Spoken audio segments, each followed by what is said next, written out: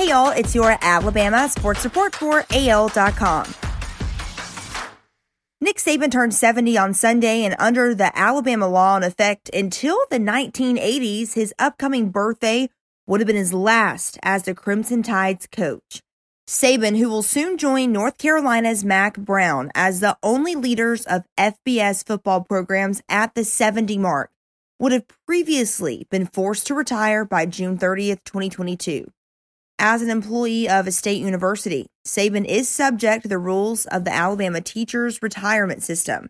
When the system was enacted in 1939, tucked into 15 pages of legislation, was the following paragraph, quote, "Any member in service who has attained age 70 shall be retired forthwith, provided that with the approval of his employer, he may remain in service until the end of the school year." So Bama fans, don't worry, this is not a thing anymore. Tua Tagovailoa is in the midst of trade drama. Tagovailoa was asked on Wednesday if he felt wanted by the Miami Dolphins, who obtained him with the 5th pick in the 2020 NFL Draft. "I don't not feel wanted," Tagovailoa said. "That's what I could say." Reuben Foster would not be New York's answer for its linebacker problems, the Jets coach indicated on Monday, and it looks like the former Alabama All-American will not be as the Jets started practice for Sunday's game against the Bengals.